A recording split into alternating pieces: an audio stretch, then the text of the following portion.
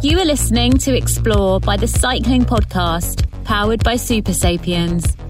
Energy management for committed athletes and coaches. Welcome to Explore by the Cycling Podcast. My name is Lionel Burney. This episode was actually recorded a year ago in early March 2022 when I travelled to Cookham in Berkshire to meet Phil Cavell. Phil is the author of The Midlife Cyclist, a book I read because I fitted squarely into the demographic it was aimed at. Mid to late 40s, but still active and with no desire to slow down. In fact, quite the opposite. When I spoke to Phil, I was a few weeks away from setting off for the first stretch of the Tour de Cos ride in Scotland, which would require being in shape to ride 100 kilometres a day for more than a week, something I'd not done in quite a while. I'd also started to notice I'd become more susceptible to aches and pains on and off the bike. My weight had crept up, and although I'd done something about that, I was conscious that I was not as invulnerable as I'd felt in my 20s and 30s. With so many of us hoping to grow old gracefully in Lycra, what can we do to stay fit and healthy, and perhaps even get faster despite getting older? Before we hear my conversation with Phil, a word about our partnership with MAP, who designed and made the beautiful Cycling Podcast jersey which was released last year. The jersey and the complete range of Cycling Podcast accessories are in stock now at map.cc. I mentioned in our Strada Bianca episode MAP's Pursuit of Progression campaign, which is inspiring riders to share their goals for 2023, and I asked our listeners to send in their aims for the coming season. Friend of the podcast Jamie Roberts has written in with a fantastic trip that he's got planned for the end of April. He's cycling from Suffolk, catching a ferry to Saint Malo in northern France, and then cycling all the way to Barcelona, taking 13 days to ride 1,300 kilometres. And when he gets there, he's going to see the opening night of Bruce Springsteen's European tour with his daughter. He says it's partly a nostalgic trip because he first saw the boss in Montpellier back in 1985. In his email, he also wrote about seeing the Tour de France for the first time as a 19-year-old in 1981. He was hooked immediately, and here he is 42 years later planning this ride, which he says is inspired in part by our Tour de Cos series, and also by Explore episodes we've done featuring Emily Chappell, Rupert Guinness and Timmy Mallet. Jamie also passed on his thoughts about Richard Moore and says he'll be riding with the spirit of the buffalo. Well, it sounds like an amazing ride, Jamie. Hopefully you will report back when you make it to Barcelona. Best of luck and enjoy every moment. Not so much born to run as born to ride. A pair of Cycling Podcast MAP socks will be on their way to you in the post, and if anyone else wants to share their goals for 2023, email me at contact@thecyclingpodcast.com.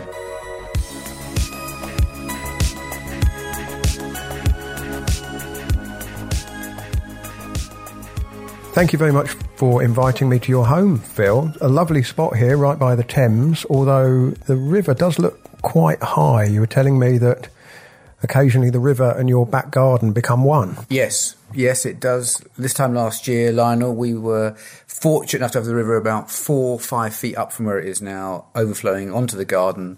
So we were actually canoeing out to our cars. Otherwise, we couldn't go to school and work. Today, I think not so much. I think we'll be fine. We will be fine. It's the first day the sun shone this year, it feels like to me anyway. But I should say we're in Buckinghamshire, aren't we? Not far from Marlow. Not far from Marlow, yeah. And we're by the River Thames. We're downstream from Marlow, in fact, yeah. And there are a few signs of your interest in cycling. There's a picture of Eddie Merckx, and I think that's Patrick Sercu there in 6-day action. Lovely black and white shot there. I really like the almost studio lighting on that picture there, isn't it?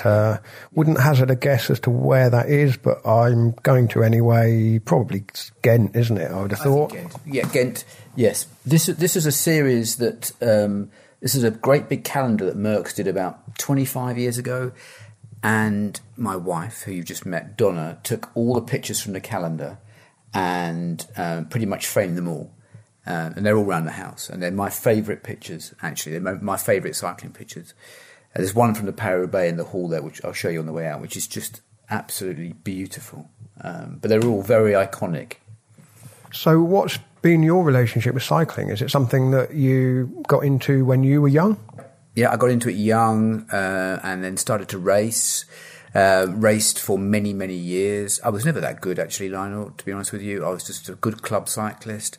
But I just love the life. I love the friendships. I love the training. Actually, not so much the training, but I really love the racing. And I love the variety. We would do a mountain bike race one weekend and a road race the next weekend, and then a time trial or a 4-up time trial. And I was saying to my wife this morning, it was just a brilliant way to live. Great friendships, brilliant friendships, club mates, teammates, and a great way to live. And this is going back into the 80s and 90s. And of course, cycling was niche. It was tiny.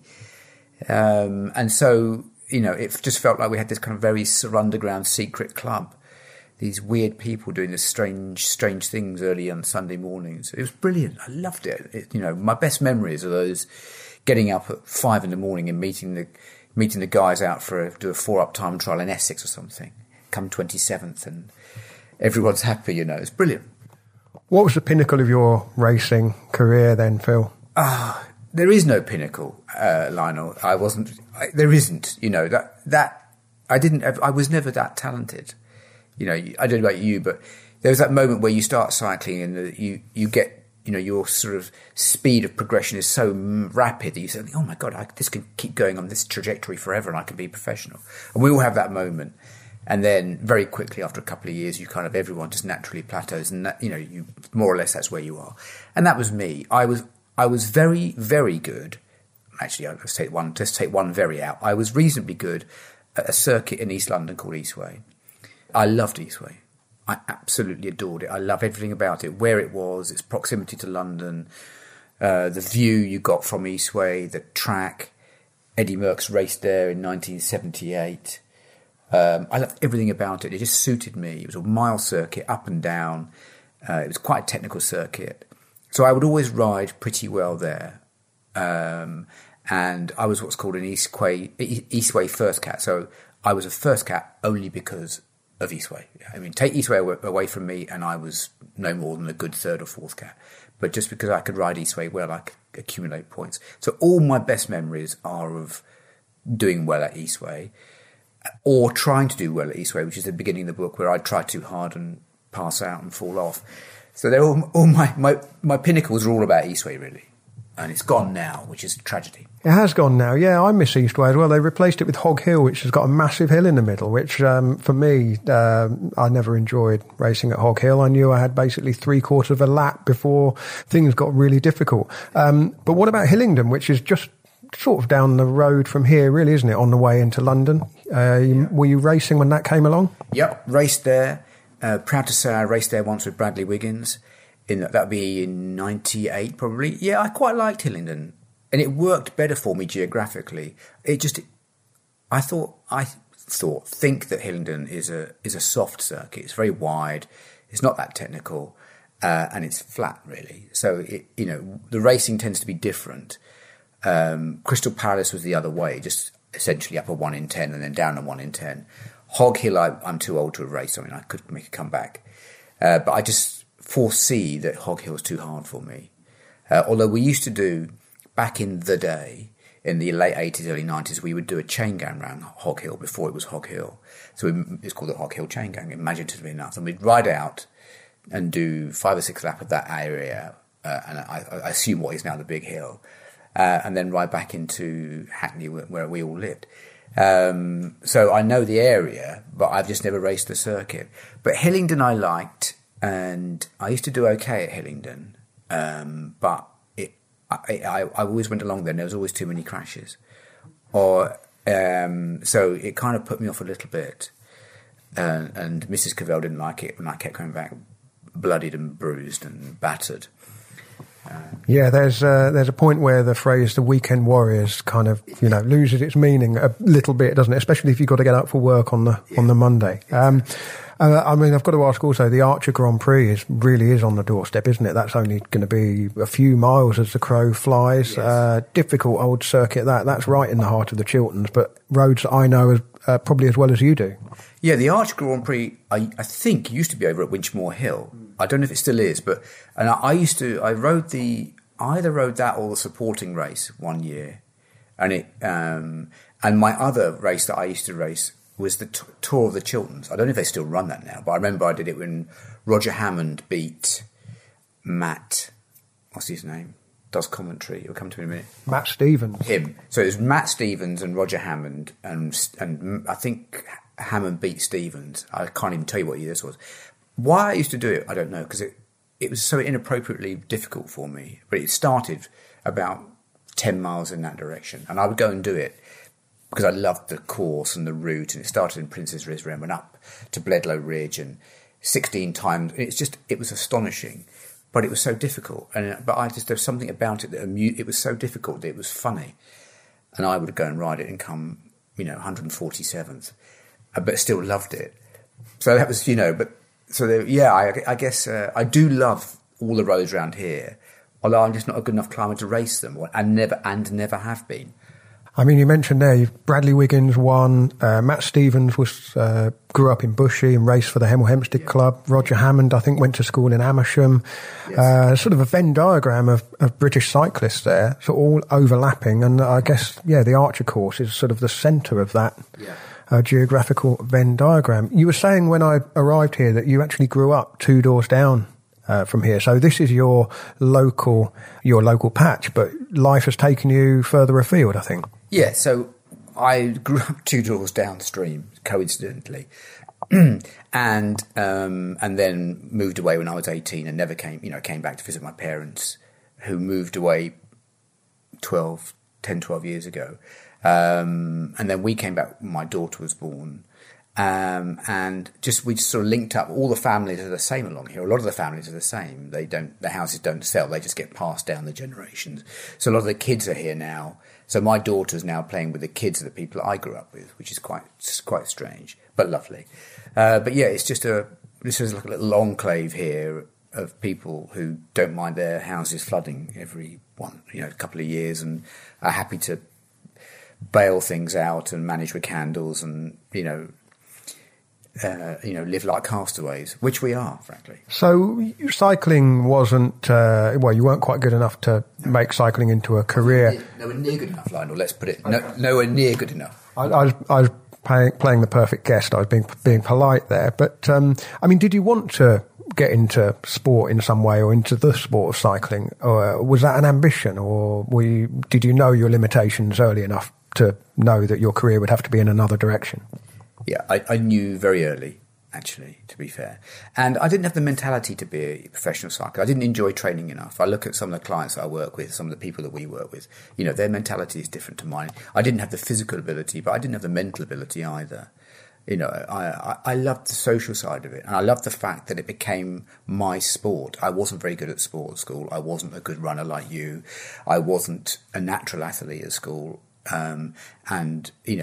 It's easy to write yourself off after that experience. A lot of kids do, because sport at school is all about sprinting and catching balls and throwing balls and all that nonsense. And I was rubbish. And then when I found cycling, I wasn't bad at it, which for me was a great starting point. It's like, okay, well that's job one. I'm not crap at this. And then you start it and you enjoy it and you get a bit better. It's like, wow, I'm actually okay at this. And so that's what I loved. It was transformative in that sense.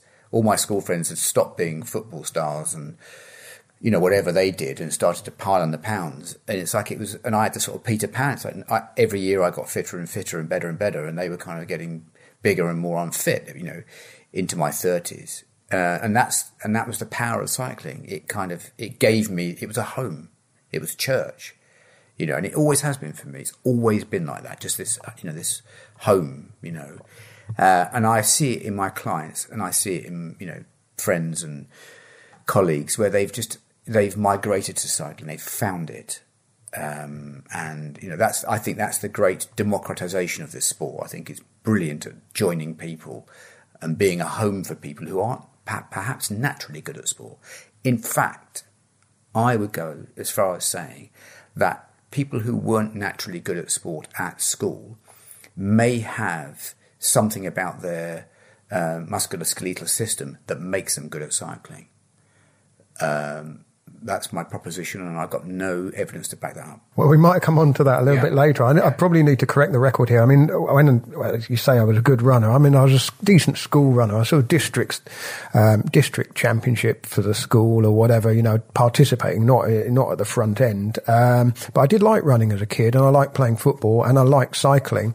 But I think, through work and particularly in the last sort of 5 or 6 years, my life changing a fair bit, becoming a parent, and piling on those pounds, which I was talking to you about when I got here. I found a lot in the book that really resonated with me. It's the Midlife Cyclist. And I suppose the first question I had was, when does midlife begin? Because I don't think any of us really think of ourselves as middle-aged. I certainly don't. My parents are still middle-aged, and they're in their 70s is how my mentality works. I think, age is a sort of concept. The cliche is it's just a number. But it sort of isn't, because you do feel the onset of the creaks and the groans and the aches and the pains a bit, and realise that you have to be a bit more proactive in taking care of the bits and pieces that we've been given to get ourselves around with. Yeah, that's quite right. And there's something fundamentally dishonest about the title in the sense that I wrote it, because I'm 60. So if I'm a midlife cyclist, I need to live to 120. That's extremely unlikely. So yeah, we all tend to think of ourselves as being younger than we are. Midlife in human biological terms is probably 15, because in the ancestral environment, and certainly going all the way through to the Industrial Revolution, Agricultural Revolution, most people died very young, 30, 35, 40. Women would generally die in childbirth, or typically die in childbirth. So, most people, there was a small amount of people who would go on to live to 40 and 50, but they were the outliers. So genetically, there was a predisposition, there was a drive to make us live to 30 so we could have children, parent children, but there was no genetic drive beyond that.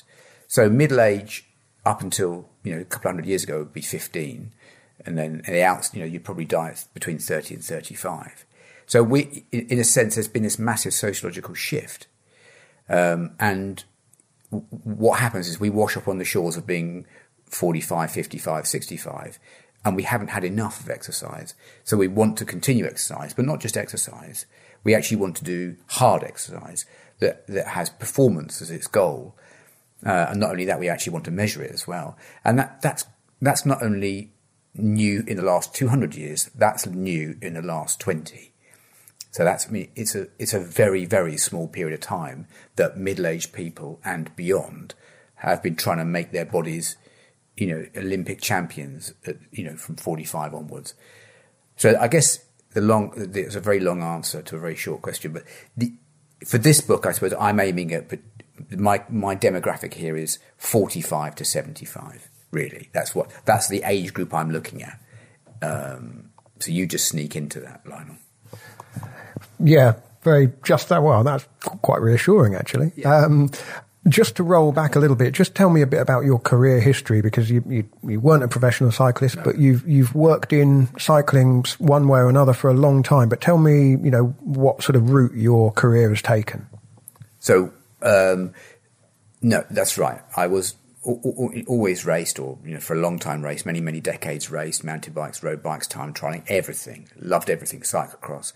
But CycleFit, which is a company that I co-founded with a gentleman called Julian Wall, who was a teammate of ours. We both raced in the same club/team. And then we started that 25 years ago. And essentially that was looking at the relationship between the person and the bicycle, in an analytical way. And thinking about that relationship, how you can make it more efficient, more powerful, more injury protection.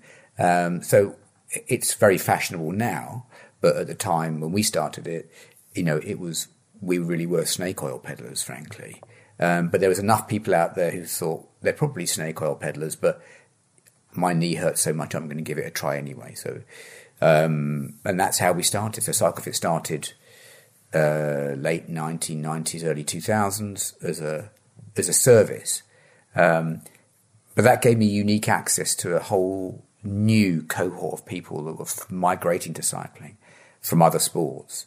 That was the first wave, if you like, of people coming along saying, I want to ride the Attack Tour, but I haven't done any exercise since I was 15 and I'm now 45.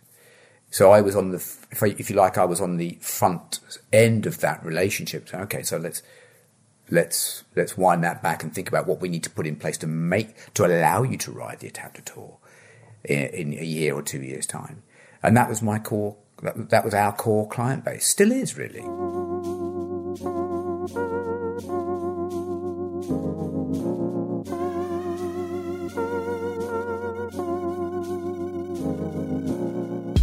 The Cycling Podcast, powered by Super Sapiens. Energy management for committed athletes and coaches. And now you can wear the Super Sapiens Energy Band, the first and only wearable that can display real-time glucose data directly from Abbott's LibreSense Glucose Sport biosensor. The Super Sapiens Energy Band is available at supersapiens.com for €159. So what had got you to that point? I mean, did you have an expertise in biomechanics or any kind of coaching or any of those realms at all? What was your career before you got into trying to help people sit on the bicycle a bit more efficiently and a bit more comfortably? We had a mainstream shop. And it was because we were racing and we had a club and a team associated with the shop. We were just immersed in the race scene. And then Julian injured his knee. I injured my back. This would be going back 25, 30 years. And there was not very much, I don't know how long your career is in cycling, Lionel, but at the time there was not much known. Because it was such a secretive sport, like a backwater, sports science came very slowly to cycling. Peter Keane and Chris Boardman, probably were the first, really. And around that time, we were starting to think about bike fitting, or not long after that. So it kind of, their foray into sort of sports science and cycling I guess, came into us by osmosis, and we became interested in it. That science had something, sports science and science had something, could instruct cycling. Because before that, cycling was just very traditional. You went out on the club run, you did what the older guys told you, because they'd all done it before and they'd survived, hadn't they? So you kind of did what you were told, but sometimes that advice was not actually very constructive. So the idea behind us was we were going to look at hold all these myths up to the light and say, okay, well, how many of them hold water, and is there a better way to do things? Yeah, I mean, I'm thinking there as you're talking about that. From my experience, certainly in the late 80s and early 90s, everything was hand-me-down knowledge, wasn't it? And you'd only have to get someone in the club who was kind of respected to say your saddle's too high, and you'd put your saddle down. Right. Or, you watch the Tour de France on TV and somebody's got their brake hoods tilted back, and suddenly everyone's got their brake hoods tilted back. And that was kind of the extent. I mean, I'm sure I've never been professionally bike fitted to my bikes, but I've got a kind of checklist in my head of what feels comfortable, and I get myself set up in a similar way across all my bikes. So make sure my shoe plates are in the same place on my shoes, and then sort of, not Tipp-Ex round them anymore, but, mark round where I feel they should be, but with absolutely no evidence to support that whatsoever. It's just what's comfortable for me. And I do figure on, one important criterion in cycling, particularly if you're doing a lot of hours on the bike, comfort is an important factor, but maybe I'm not set up for, real longevity or, performance gains or whatever. I mean, it would be interesting to find out, actually. But what other things can you tell at a glance when you see a cyclist that, they could be sitting on the bike better? Their saddle is too far forward or too far back or too far up or too far down, or is it a bit more to it than that? Yeah, you'd hope after 30 years of doing this, I would have some insight, and I do have some, yes, I do have some reasonable insight at first glance about what's going on for somebody. Not as much as my colleague Julian. We work very differently. Jules went to film school. He's a brilliant artist. He's very visual. So he visually deconstructs things and visually deconstructs clients. And that's why when we do these Sometimes we do YouTube stuff where we kind of deconstruct a professional's biomechanics. Jules leads that because I can't see it fast enough. I go from the other way. I look at the client's history, their injury history, their training history, their life history, and what they're reporting to me, and look at them on the bike. So I have to triangulate off a few more bit of technology.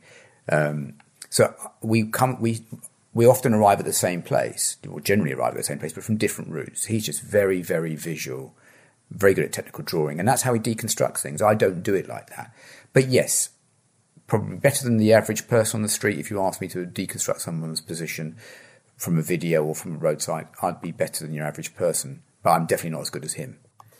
So what are the fundamentals of a good bike fit? And if you could sort of have a checklist of 3 or 4 things that make it good or make it particularly bad when you see somebody on the bike, that, you know, if you sorted that out, you'd be more comfortable and you'd be more efficient. It's interesting because I've just written a column on sleep, and one of the people I was interviewing was one of the world's foremost performance sleep experts, a guy called Dr. Charles Samuels in Canada, and he said, one of the things that he says, and I think I've quoted it in the column, is if you don't think you've got a problem with sleep, you haven't got a problem with sleep, which is very shorthand common sense. It's like, okay, if you think you're sleeping properly, you are. And the same thing with bike fit. If you are achieving all you want on the bike, you feel comfortable, you feel efficient, then you probably haven't got a problem, and you just crack on. I mean, that's broadly my advice. If you actually sit there and think, no, do you know what, I feel absolutely great, and always do, and always have, and I don't have any problems, I think, you know, one's got to say you probably haven't got a problem. But something else you said a minute ago I thought was really interesting about injuries and pain. The problem with trying to function, or comfort, the problem with trying to function through pain is the body starts to make adaptations, and all of those adaptations are under your radar. If I send you out for a run now, but you've got knee pain, you will limp on that leg. You'll change your biomechanics because your body's trying to protect you from that pain, and you'll limp. Because it's running and you evolve to run, you'll feel it. You'll be like, I'm limping on that leg. I can feel that. Well, you probably will. It'll be a staccato kind of gait. On a bike, most of that is counterintuitive and completely under your radar. Your body will make these adaptations, and you probably won't be aware of a lot of them. So you start to then ride in a different funky way. And that's the problem with cycling that you don't get with running. Particularly, a lot of it is so counterintuitive, and the adaptations are mostly under the radar. Not always, you get lower left back pain, but then you get the lower left back pain, which may shut off your left glute contraction, which then will lead to something else, and so it becomes a cascade of problems. And that's when people come to see us, because we then need to unpick them from first principles. Jules will unpick them visually, and I will go back through the whole record. He will do the same thing, and I'll go back through and say, okay, well that. How does the foot issue then run all the way through the kinetic chain and then arrive at the lower back? So we kind of evolve, and that's the thing with cycling.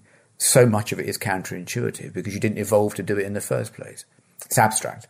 So do most people come to you with some kind of pain on the bike, something maybe that kicks in after a couple of hours or 3 hours or whatever, or is that why most people would make an appointment to see you?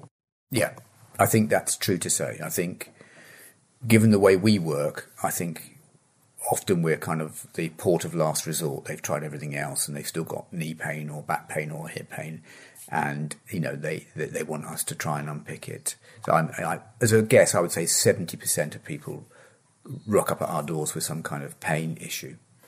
And I mean, what sort of results do you see from the diagnostic work you do and then the advice that you give? Yeah, so what you have to do is manage the person, because what we can't do is, if they've got an arthritic knee, I can't replace their knee for them. But what I can do is possibly amend their biomechanics so the arthritic knee is not a problem on the bike. But we also have a world-taught physician who we work with who does clinics at Cyclist every week.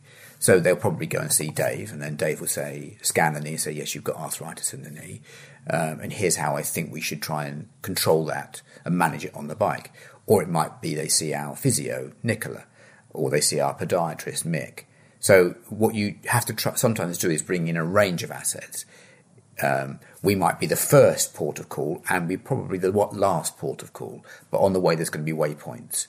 That's in a complex case. I mean, 6, 7 out of 10 case people that come in, we'll just manage it ourselves. But then there's always 25, 30% where we need to bring in more resources, because there's no point in pretending you've got all the answers when you haven't. I can't see someone's arthritis in their knee. It needs to be diagnosed by somebody else. So I asked if there were any kind of basic fundamentals of good or bad bike fit. And I suppose just while you were making us a coffee there, I was thinking about the professional peloton, and it's unthinkable that the top riders wouldn't be bike fitted in, the wind tunnel and with all of the videoing technology and the biomechanics kit that they've got available. And yet we see a variety of different positions. I'm thinking just the races I've watched recently. No one's telling Tish Benoot, you've got to flatten your back out so you're like Filippo Ganna. He is how he is, and that's how he rides. And I guess that's a combination of efficiency and comfort and all the rest of those factors. But is there anything you pick up when you watch the pro races and apply to the type of work that you're doing? Are there things that you can learn just from watching? I mean, these are the best riders in the world. But do you spot some good positions and less good positions? Yeah, we really do. It's literally our favourite hobby. So we Tour de France and Grand Tour and Spring Classics, we have a moment where we all the staff, we all gather around the TV and watch what's going on, and Jules leads it because Jules has got such a great eye, better than all of us, and he picks these things out and then we deconstruct it a different way. But absolutely. And then sometimes they're doing things for thoroughly laudable reasons that are individual to their own biomechanics, and sometimes they're just doing nutty stuff, that someone's told them, or I don't know. There's some bonkers stuff out there that, that doesn't have any intellectual or clinical underpinning. They're just doing it and getting away with it or not getting away with it. But it's literally our favourite pastime. In cycling, with the lateral movement as well, and the way the ankle moves, and the fact that the whole thing's going round and round in circles, 100 times a minute, there's an awful lot that can be going. It doesn't take, you can be out by a tiny amount and having, I guess, a bigger effect elsewhere in the body, or just, is it a case of just, learning bad habits and just getting, that becomes how you pedal, that becomes your motion? Some people can get away with malcalibration on the bike. There's certain professional riders out there who have the innate ability to mop up lots of poor calibration and poor posture and all the rest of it, and they just get away with it. And there's other people out there who can't. And a colleague of mine, Phil Burt, who used to work for British Cycling and Sky, and he has this phrase which I quote in the book, where you got micro adjusters and macro absorbers, which is a lovely way to think about it, and that's absolutely right. And so when you get to the foot, when we're looking at the foot, when we're working with the foot, we're trying to stop any lateral movement, not float, not side to side. You don't want to do that particularly, but what you want to do is make sure the foot is held in the shoe and doesn't move laterally, so it doesn't rock. We don't want that rocking motion, because once you start rocking at the foot, then it goes all the way up to the knee, which is the next joint up, and then above that, next joint up from that is the hip. So we want to try and lock that in a natural way, in accordance with someone's natural foot posture. And that's, it's all entirely abstract, because we didn't evolve to do this. This is, and I think I bring it up in the book, it's a Victorian invention which we've now tried to perfect over 150 years.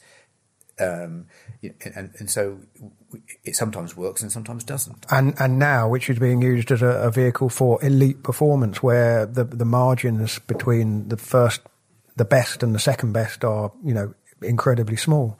I'm just going to ask one more on the kind of the aesthetics, because cycling is a very aesthetic sport, isn't it? Everything about the bike, we know what looks good. I mean, fashions change and what have you, but the kit, the bike, the helmets, the shoes, you can, that guy looks good, or, they look good on a bike. And I'm wondering how much of that applies to the actual biomechanics of it. You see someone on a bike that just looks like a natural. Because I'm thinking of somebody like Dan Martin, who didn't look particularly good on a bike. He had the rocking up and down head movement, the bobbing, which, I mean, lots of people you see riders riding like that. And I think, I must be honest, I hope I don't do that. I mean, I don't know really. Maybe I do. I have a sense that I don't, but maybe I do. And yet he was able to climb extremely well, win Grand Tour stages and what have you. So there's got to be some kind of line where actually sort of innate talent and ability. I mean, I'm trying to get to the core of whether or not he was world class in spite of that unorthodox movement, or whether that unorthodox movement is for him perfectly orthodox. We never worked with Dan Martin, so I can't tell you. I can't tell you. I'm going to speculate now. Sorry, Dan Martin, if I'm completely off mark here, but I honestly think that Dan Martin was one of those athletes that just tried unbelievably hard, had a phenomenal, ability to just mop up pain. And what we saw with him when he was under stress was it wasn't always, he wasn't always the most compact and neatest rider in the world. But my God, you got a sense of how hard that man was trying, which was, for the spectator, wonderful. The worst thing in the world is when it's so contained you can't see anything. Like Miguel Indurain was the past master, wasn't he? Just, probably was in as much pain as everybody else, but you just couldn't see it. He just had that kind of blank look on his face and his beautiful biomechanics, and everything was entirely composed and you couldn't see any pain. Whereas Dan Martin, I think that was all visible, wasn't it? It was all there, it still is. So I don't know. I'm trying to think. I don't think he had the worst biomechanics in the world. I just think that it gets to that point where you're just trying to overcome your natural kind of red line, and it's shit or bust. And I think he quite frequently got to that point where it was just, he was throwing everything at it. And it was great to see, Has most of this been, either injury prevention or, just trying to make the relationship between the rider and the bike just that little bit more efficient, just to gain, maybe a couple of watts here or there? Or what exactly would you be looking for in a relationship with someone who clearly is already extremely good, world class at cycling? Yeah, so a lot of that would be maintenance. They're changing shoe sponsor or pedal sponsor, which can be quite traumatic for a professional cyclist. So, that has to be managed. They either manage it inside the team or they come to us and then, we'll look at that. Or it's a new position, they need a TT position, or, they're moving from cross to road or road to cross. So everything, everything is always 9/10 closed off. It's just that 1/10 that, suddenly becomes an open subject because something's changed. And so you're spending 2 or 3 hours with them, really kind of forensically focusing on something very, very small. You're changing something to a tiny degree, so it really is, changing something and hope to get 0.5% of increase in efficiency, power, performance, etc. You're looking for tiny, tiny things because, as you say, it's already done, Tom Pidcock was really exciting because we were working with him at a time when he was, moving from cyclocross and then doing road, and then we worked with him on his TT position just before he went and won the World Junior TT Championships. So these were all new things for him. Maybe not new things, but certainly we're just prescribing them and getting all this stuff documented. That was really exciting. That wasn't me. That was Julian did that TT position, which is brilliant. So yeah, it's a little bit different working with the professional guys because you're just working on tiny things. Often it's foot control, so our podiatrist is making orthotics for them, carbon orthotics, taking a cast of their foot and then actually making a prescription orthotic based on that cast, which is good for them because they can transfer it between shoes and like the prescription goes with them, if you like. I mean, we've talked a lot in the podcast recently about the time trial positions. I mean, it's been a story simply because, Egan Bernal crashed in training on a time trial bike, and there's a lot of talk about the extremes that those positions push the riders to, and the fact that they have to practice that position. They can't just rock up at the Tour de France time trial stage and hope to have that completely dialed in. And they can't do all of the training clearly in the wind tunnel or on a motor racing circuit or what have you. But just give me an indication of how extreme some of those positions are. Now, I mean, there must be a point where you get to the point where, it would be more aerodynamic, but it wouldn't be sustainable over 45 minutes. And it's just trying to hit that sweet spot, I'm assuming. Yeah, you used exactly the right word, sustainable. And we think of it in terms of resilience. Is the body resilient to the demands we're about to place upon it? And if the body is not resilient, then don't do it, because if it's not resilient, they won't stay in that position. They'll move around it. And the very best people at time trialing are generally quite flexible people, and they can fold their body origami-like into this position and still produce very close to their maximum power. And other people, other athletes, pro athletes, just don't have those ranges of motion. Therefore, when they fold their body into this position, they start to lose power and efficiency. And the director sportives, know this. This rider will struggles with the time trial because their body, as soon as they bring themselves into this aggressive position, fold themselves, shrink wrap themselves into this position, they start to leak power, and others don't. And so then you start to have to think, well, what can we do to that rider to try and stop them leaking power when you shrink wrap them? And that is all about strength and conditioning. It's all about, giving them greater ranges, hip inflection ranges, hamstring ranges, so that they can fold themselves into this position and not leak as much power. But I'm not sure what you think about this movement to take away the time trial. There's a strong movement to try and think about, they just did the time trial on a road bike. I'm completely split on that. I love the drama of the TT and these kind of futuristic bikes and the funky positions they're in. But I can also see it would actually be quite an honest, democratic mano if they were just on standard road bikes. I'm completely split on that one. As an experiment, I would do a grand tour, and you can only take one bike, unless you wreck it, in which case. But you can only take one bike and ride in one position, so you can't be swapping everything around. You can't be swapping wheels and things. So you wouldn't have TT bikes. I would take away power meters and I would take away radios. And it's like every day, go out there and play the game. It's a game. Go and play it. And, So all the tech and development has to be done in training, and then it's just the athletes on their own. That's right. They've got to ride with their heads. They've got to ride with their legs. They can use as much science and nutrition and all that stuff, sports science, in training and in preparation. But come the game, it's game head on. I can hear the discussion broadening out here, but yeah, you're only allowed a cheese baguette. You're not allowed any kind of sports nutrition products or anything.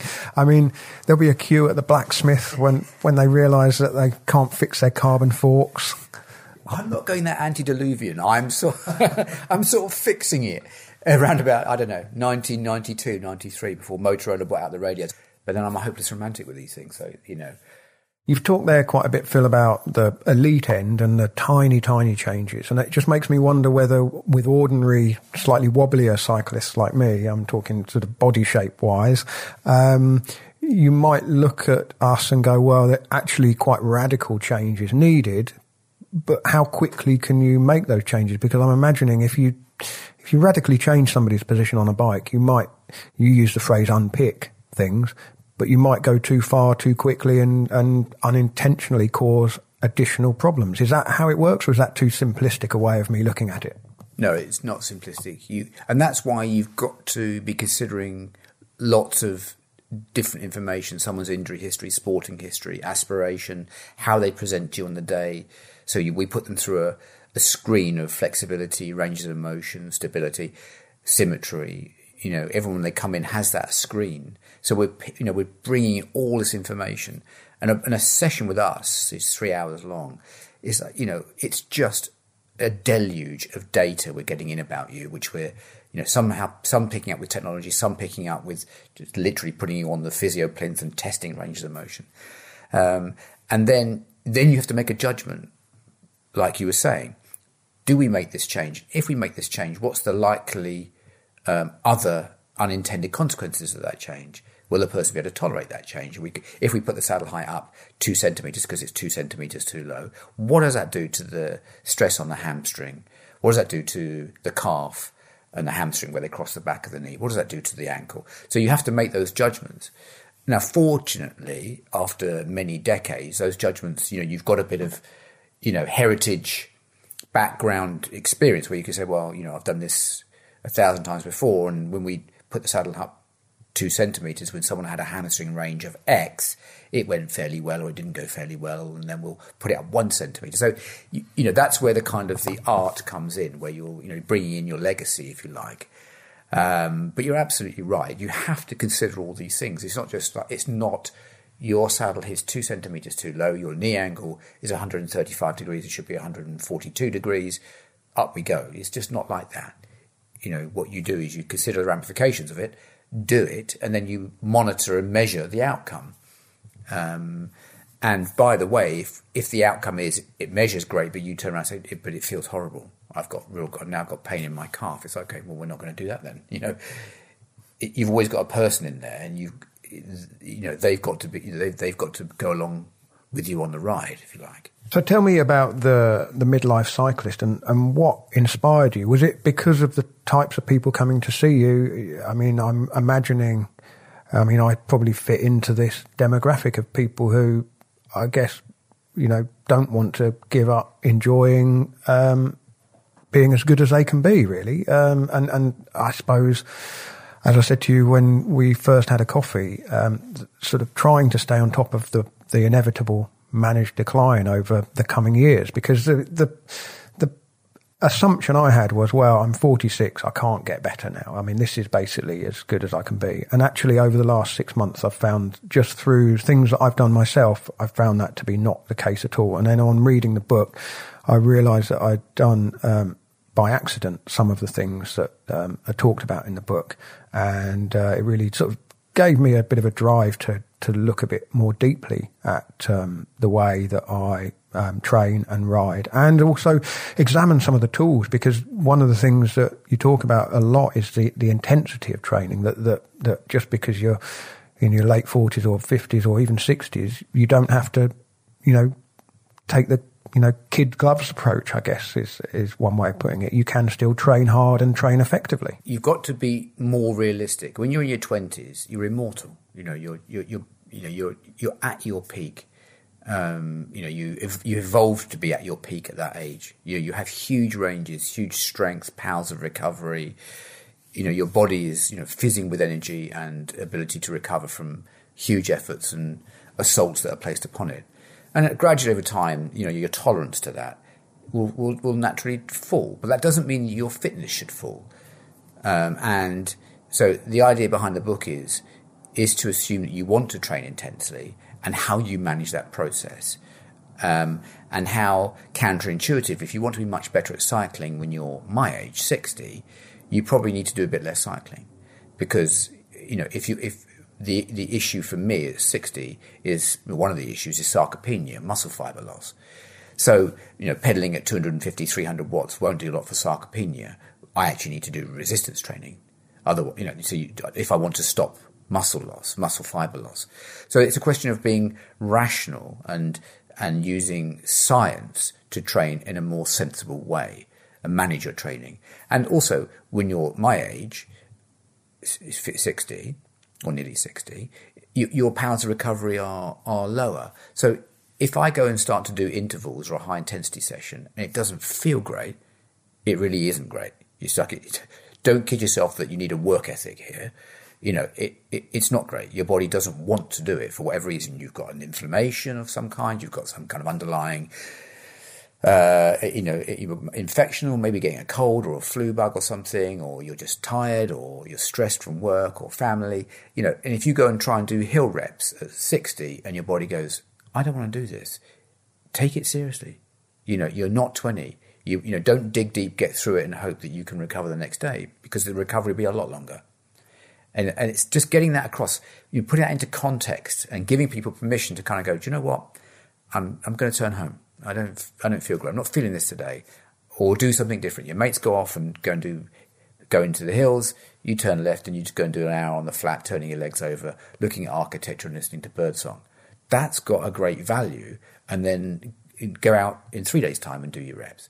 It's being intelligent about your training, and being intelligent about where you are in life. You've probably got lots of responsibilities when you're 45, 55, 65. You've got family, you've got jobs, colleagues that have got, that are relying upon you. You've got your own goals and expectations. You've got to manage those in an intelligent way. And training is brilliant because it allows you to function at a high level and be a more engaged, vibrant person.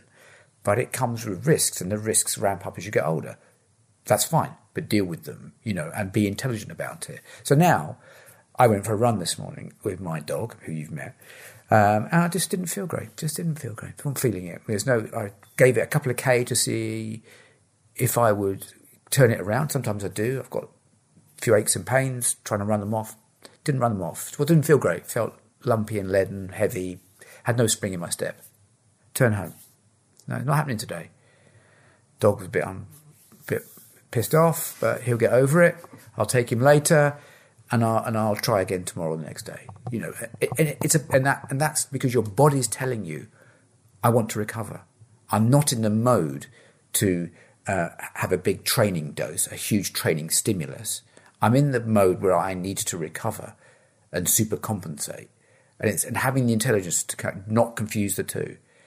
And so I try and use quite simple language in the book, as well as science. Do you feel like you're fizzing with energy? Yeah, I do. Crack on. Now's the time for you to crack on. Are you not fizzing with energy?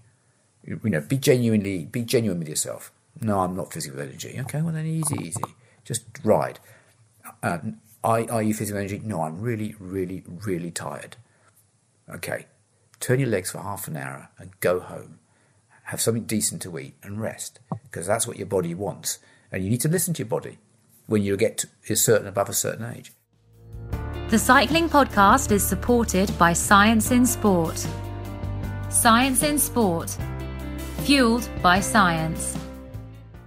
I mean, I'm just thinking back over my time as a cyclist and, the old Cycling Weekly miles calendar, and you'd fill it in, and the aim was to fill in as many squares as possible, wasn't it? The idea, load was the king, wasn't it? It was about how many miles you did. You did loads in the winter, so you could do even more in the summer. That was the theory anyway. And I suppose, it takes to go back to that phrase again, unpicking things. And I suppose we do, take our cue from what the pros do, but it's taken a long while to unlearn that, easy week is not lazy week. That's something that I've, only really kind of cottoned onto through following, set, particularly indoor training plans over consistent period of time, where every sort of 5 or 6 weeks you get a really easy week and you think, well, what's this doing? This is, and I suppose sort of the book kind of filled in a few gaps in my knowledge in that sense, really, that it is about listening to how you actually feel individually, and that the best training plans in the world only work if you feel good following them, I guess. Yeah. And that's absolutely right. Yeah. What I would say is that it's important to remember the performance gains are delivered in the supercompensation stage. The supercompensation stage is when you're asleep. When you're having really good quality sleep, slow wave sleep, level 3, or rapid eye movement sleep, level 4, that's when you're getting your performance dividend. That's when your body's releasing human growth hormone. It's cognitively sorting itself out. You're recovering. You're getting your maximum passive recovery in these moments. That's when you're getting faster and stronger, not when you're in the hills. That's the training dose that provokes the response that's delivered overnight when you're having good quality sleep. That's the scientific relationship. You can't break that. So you need to have the right training dose, followed by the right nutrition, followed by the right rest and recovery. And as you get older, you just can't afford any mistakes in that relationship. There can be no mistakes, because you'll pay for them in fatigue or missed training days, or being irritable or getting ill. Those will be responses, and that's what I see with my clients, and that's really what provoked the book, which is one of your original questions. That's because it's like I could see it happening, and Dr. John Baker, who's a friend and colleague of mine, quotes something beautiful in the book. I quote him, and he's got 10 million kilometres of data from professional and amateur cyclists. And as a proportion, us amateurs are working at a higher proportion of our heart rate than the professionals.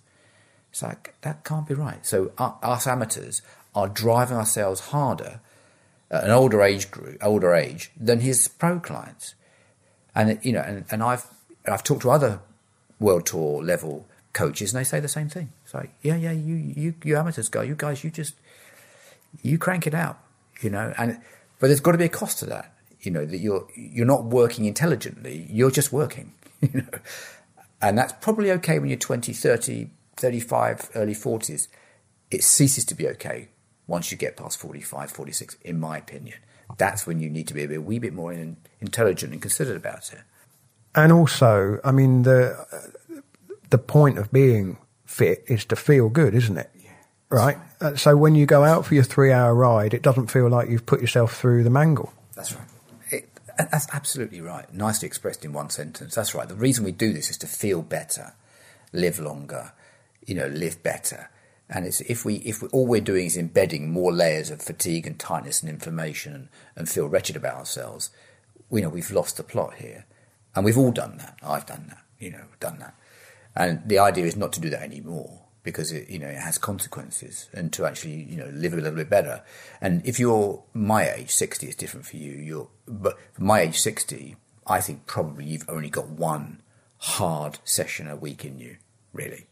Your body's going to take a while to go over that. So if you really go and do hill reps or, a really hard, intense session, you've probably, you've only probably got one of those bullets in your gun a week.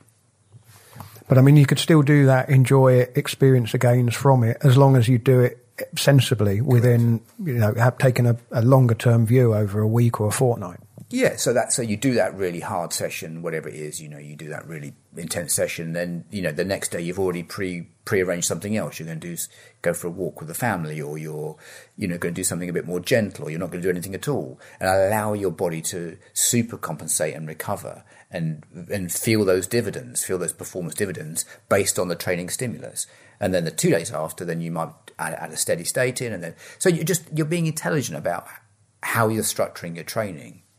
Because you've also got to maintain the rest of your life. You've got to maintain the quality of your relationships, and you've got to look after your children. You've got to, manage your job and your career. You need to be attenuated to those things, which requires you to be there and present in that moment.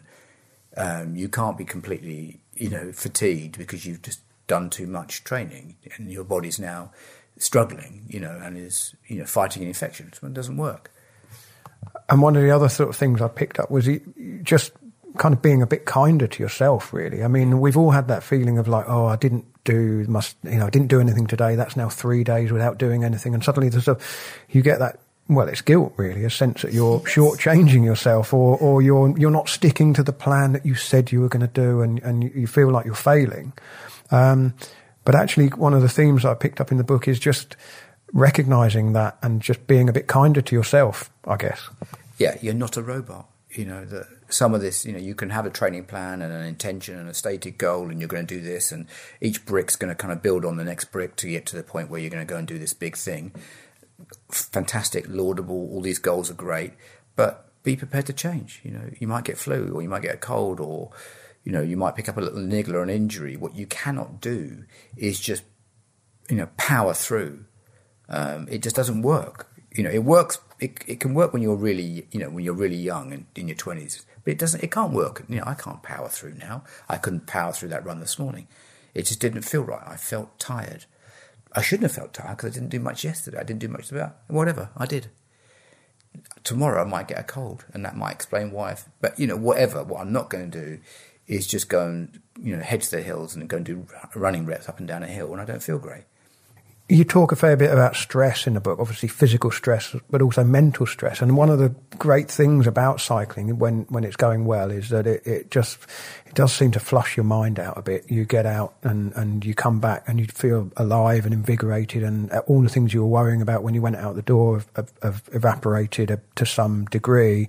But even there's a kind of balancing act to play, isn't there? Yeah, and I think that's that's chapter 8, the mindful cyclist. I mean, really, that's a call to arms to men, actually, really. That sometimes you shouldn't really generalise about these things, but sometimes men, me, my friends, the people I know, sometimes don't balance stress very well. Stress and inflammation and training, and just layer on this, drink too much coffee, too much training, too much stress, too much anxiety, and we layer it on and layer it on and layer it on, and we're not always good about talking about it or dealing with it, and those balls are quite hard to keep in the air, and I do think women are, you shouldn't generalise, but are sometimes better at balancing these things. And one of the cardiologists that I was working with, Dr. Gemma Parry-Williams, was quite bold in the way that she sort of hypothesised why that might be and what effect that might have and what concerns that gives her as a cardiologist about the people that she works with. And I think that's right. And I tried to reflect it in the book. I think it's right that maybe men are not quite as good at balancing some of these things as we could be. Yeah, and a couple of case studies, if the stress levels are sort of filling up the glass, and then you go and put physical stress on as well. Well, there is one case study, isn't there, where it could all become a bit too much with quite dramatic consequences. Yeah, that's right. And I think overtraining syndrome, is that the one you're talking about? So overtraining syndrome is now better understood, and it's ever more increasingly understood. But that's right. Yeah, you get into this kind of exercise is wholly healthy. So it's a wholly healthy thing. You're eating better, exercising, resting better. Your body's getting stronger and leaner and fitter. And there's that, it's all good. It's a virtuous circle. And then it doesn't. It starts to become not a virtuous circle anymore. It becomes a vicious spiral the wrong way. And I'm not sure we're good at spotting that. Sometimes where it's this great, wonderful, virtuous circle of increased health and vitality and mental acuity, and then we're doing too much and we're not managing that very well, and all of a sudden it goes a bit negative. I'm not sure we're good at spotting that. And are men less well at spotting that than women? You could make a case for that, I think. So just to kind of try and summarise what was a really fascinating read, I have to say. But if you sort of summarise a few just healthy golden rules, because I mean, again, when I was even hesitating about asking this question, because the book kind of demystifies this idea that there are these sort of hard and fast. If you do this will. But it's a much more moderate message was what I got from balance and moderation and listening to yourself and spotting warning signs perhaps a little bit further off, which I don't know whether they're evolutionary or not, but in your 20s, you just plough straight through all the red lights, don't you? And in your 30s, you maybe spot that there's the occasional amber one. And then when you're in your 40s, suddenly the lights up ahead are red, and you're not really trained to spot these things. Suddenly the lights are red and there's not enough stopping time. I mean, that's a tortured analogy, but that's kind of certainly how I feel about the aging process. You feel like you're still 25. I think the last word in the book is a King Lear quote. Thou shouldst not have been old till thou hadst been wise, King Lear. And I mean, that to me, and that's why it's there. It's in the book as well, but at the end of the book, it's like, for God's sake, be wise before you get old. And that to me is the message of the book. Exercise is the best drug that the pharmaceutical industry never invented. It's brilliant. And I agree with you about what you said about the flowing and cleansing of cycling. There's something about it. It's just even more than running. There's just it is cleansing, and it's brilliant. But get it in perspective and how it fits into your life and what your goals are, and be intelligent about it. Don't try and be trying to be a 20-year-old when you're a 50-year-old. It does not a great look, and it won't end. Won't necessarily end well. I'm sure that sounds like a negative thing. I don't mean it negatively. I mean it positively, because there is another way. I think. I think there is, yeah, and I think that was the message I took from the book, because it wasn't really what I expected, to be honest. I expected it to be a book about how to wring every last bit out of yourself when you're older, because that was my perception, going into it without knowing, enough about, I guess, about you and about the message you were trying to get across. But I mean, I think there's a lot of people like that think that more is better. Yeah, and more isn't it? Better is better. and that's why, you need to think about your training and your exercise and your life. It's like better is better, not more. When did you realise reading the book that it wasn't that book then? It wasn't the... Very early on. Oh, really? I mean, yeah. Oh, I mean, from the start, really. I mean, even from just reading, some, the blurbs on the back, really. But I suppose when I thought about it, because of the way cycling has evolved, particularly in this country, lots of people discovering it quite late. There's lots of people coming to cycling in their late 30s, 40s, 50s, and then getting really into it. And I mean, I've ridden with some really, really strong people in their 50s and 60s, and I'm like, how have they got this strong? I mean, some of them are lucky enough to have retired, perhaps, and are following pretty, chunky training programs. And I suppose I thought that was who you'd be appealing to, but actually not at all, really. You're appealing to people who want to live well as long as they possibly can. Yeah, and I've got clients who are in that cohort, by the way, Lionel, the guys who are like, they're in their 50s, semi-retired, they're living a life of a virtual professional. They're tracking their FTP, they've got a coach and a nutritionist, they've got all those things. But the book landed on their doorstep, and it's been quite interesting to hear back from them, because it's allowing them, it's given them permission to slow down a bit when they need to, because if you just think that your FTP is just going to keep ratcheting up at a predictable amount every single week until you're 85, I've got some bad news for you. So be intelligent, think about things. But also your FTP doesn't go up just by doing another 20% more. Quite right. And anyway, FTP is a number, and I talk about it in the book, but it's not the only number. It is not the only number. And it's trying to get everything in context. So what am I trying to do here, and then putting in the steps that make that possible. That are scientifically underpinned. They're not. They're not astrology, but they're actually scientifically underpinned. That's what I was trying to do.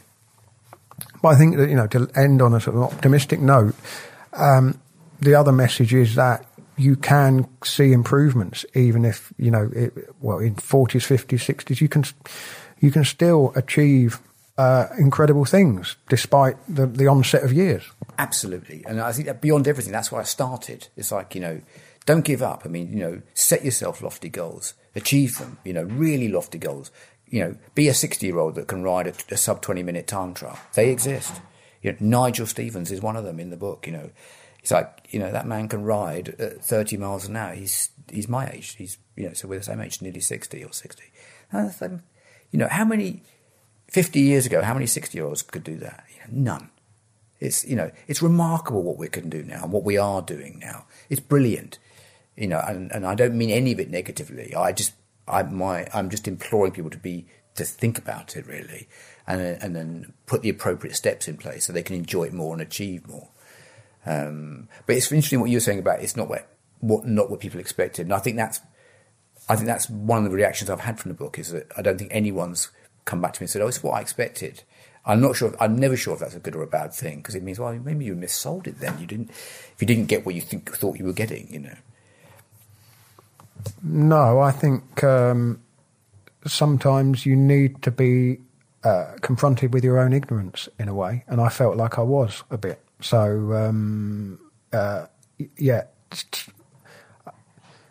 too many training manuals are all about kind of how to get from 0 to 60, and you're definitely going to do it. And the reality is that you might not, but you might still be able to make quite significant gains.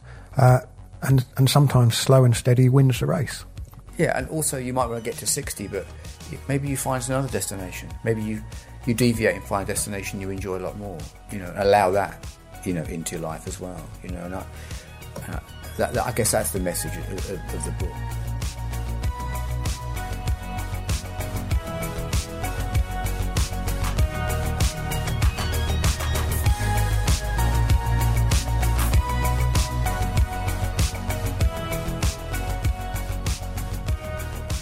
This has been an episode of Explore by me, Lionel Burney.